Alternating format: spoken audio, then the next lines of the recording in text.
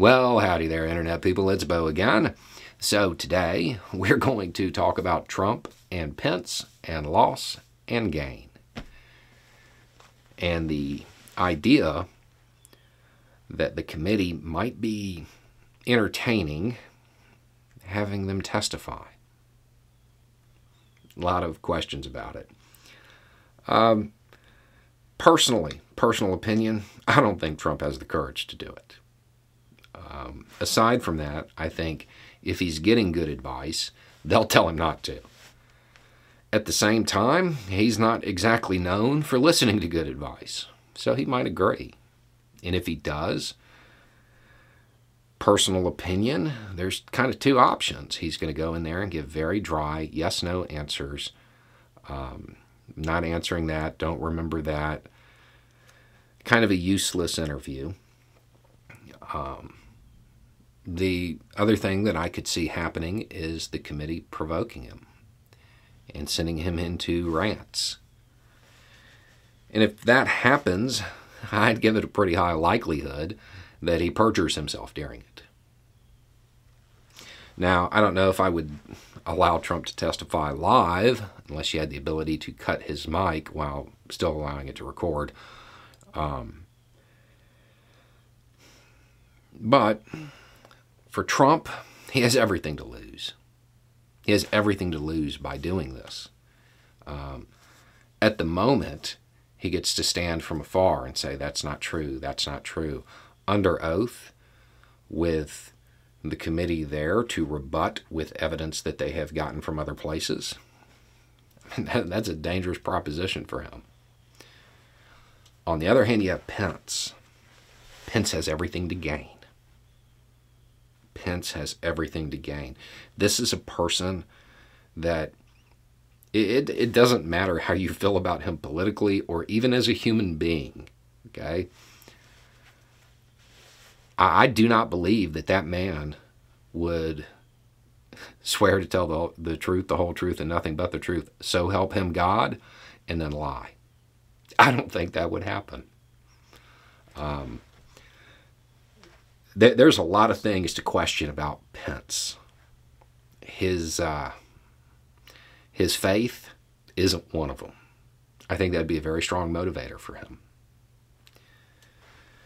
So I think he'd give truthful testimony. And then you also have to factor in his position. Where he's at now, he's kind of a pariah within the Republican Party. He could walk in there, what amounts to a vice president that will go nowhere else, and walk out one of the most respected people in the Republican Party.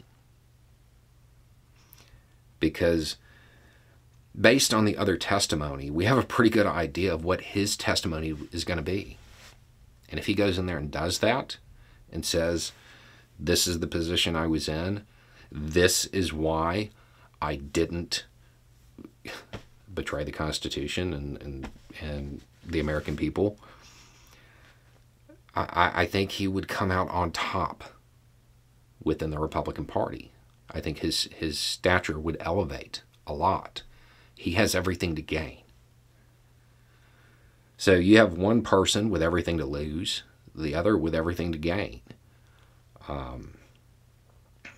Again, I don't know about the method of doing it. With somebody like Pence, it would probably be best to do it behind closed doors first. Just out of his personality, it might be better to get him past those barriers, because I don't think he's going to want to talk about it. But I also don't think he'd lie. So I would do it in a casual conversation to begin with, and then see about a live testimony. But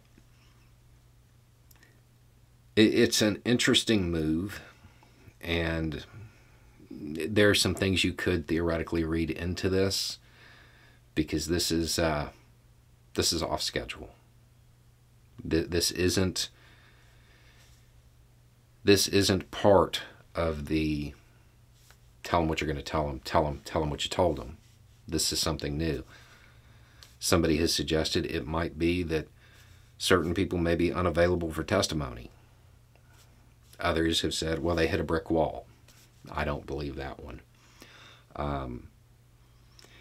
And others suggest that it's a way of putting Trump on the record and forcing his public actions to reflect that private testimony if they were to allow him to do it behind closed doors. I don't know. I don't know what the motivation is here. With Trump, I see it really unlikely that it's going to happen. With Pence, much higher probability, because even if he doesn't want to, I don't think he'll lie, and he has a lot to gain by doing it. Anyway, it's just a thought. Y'all have a good day.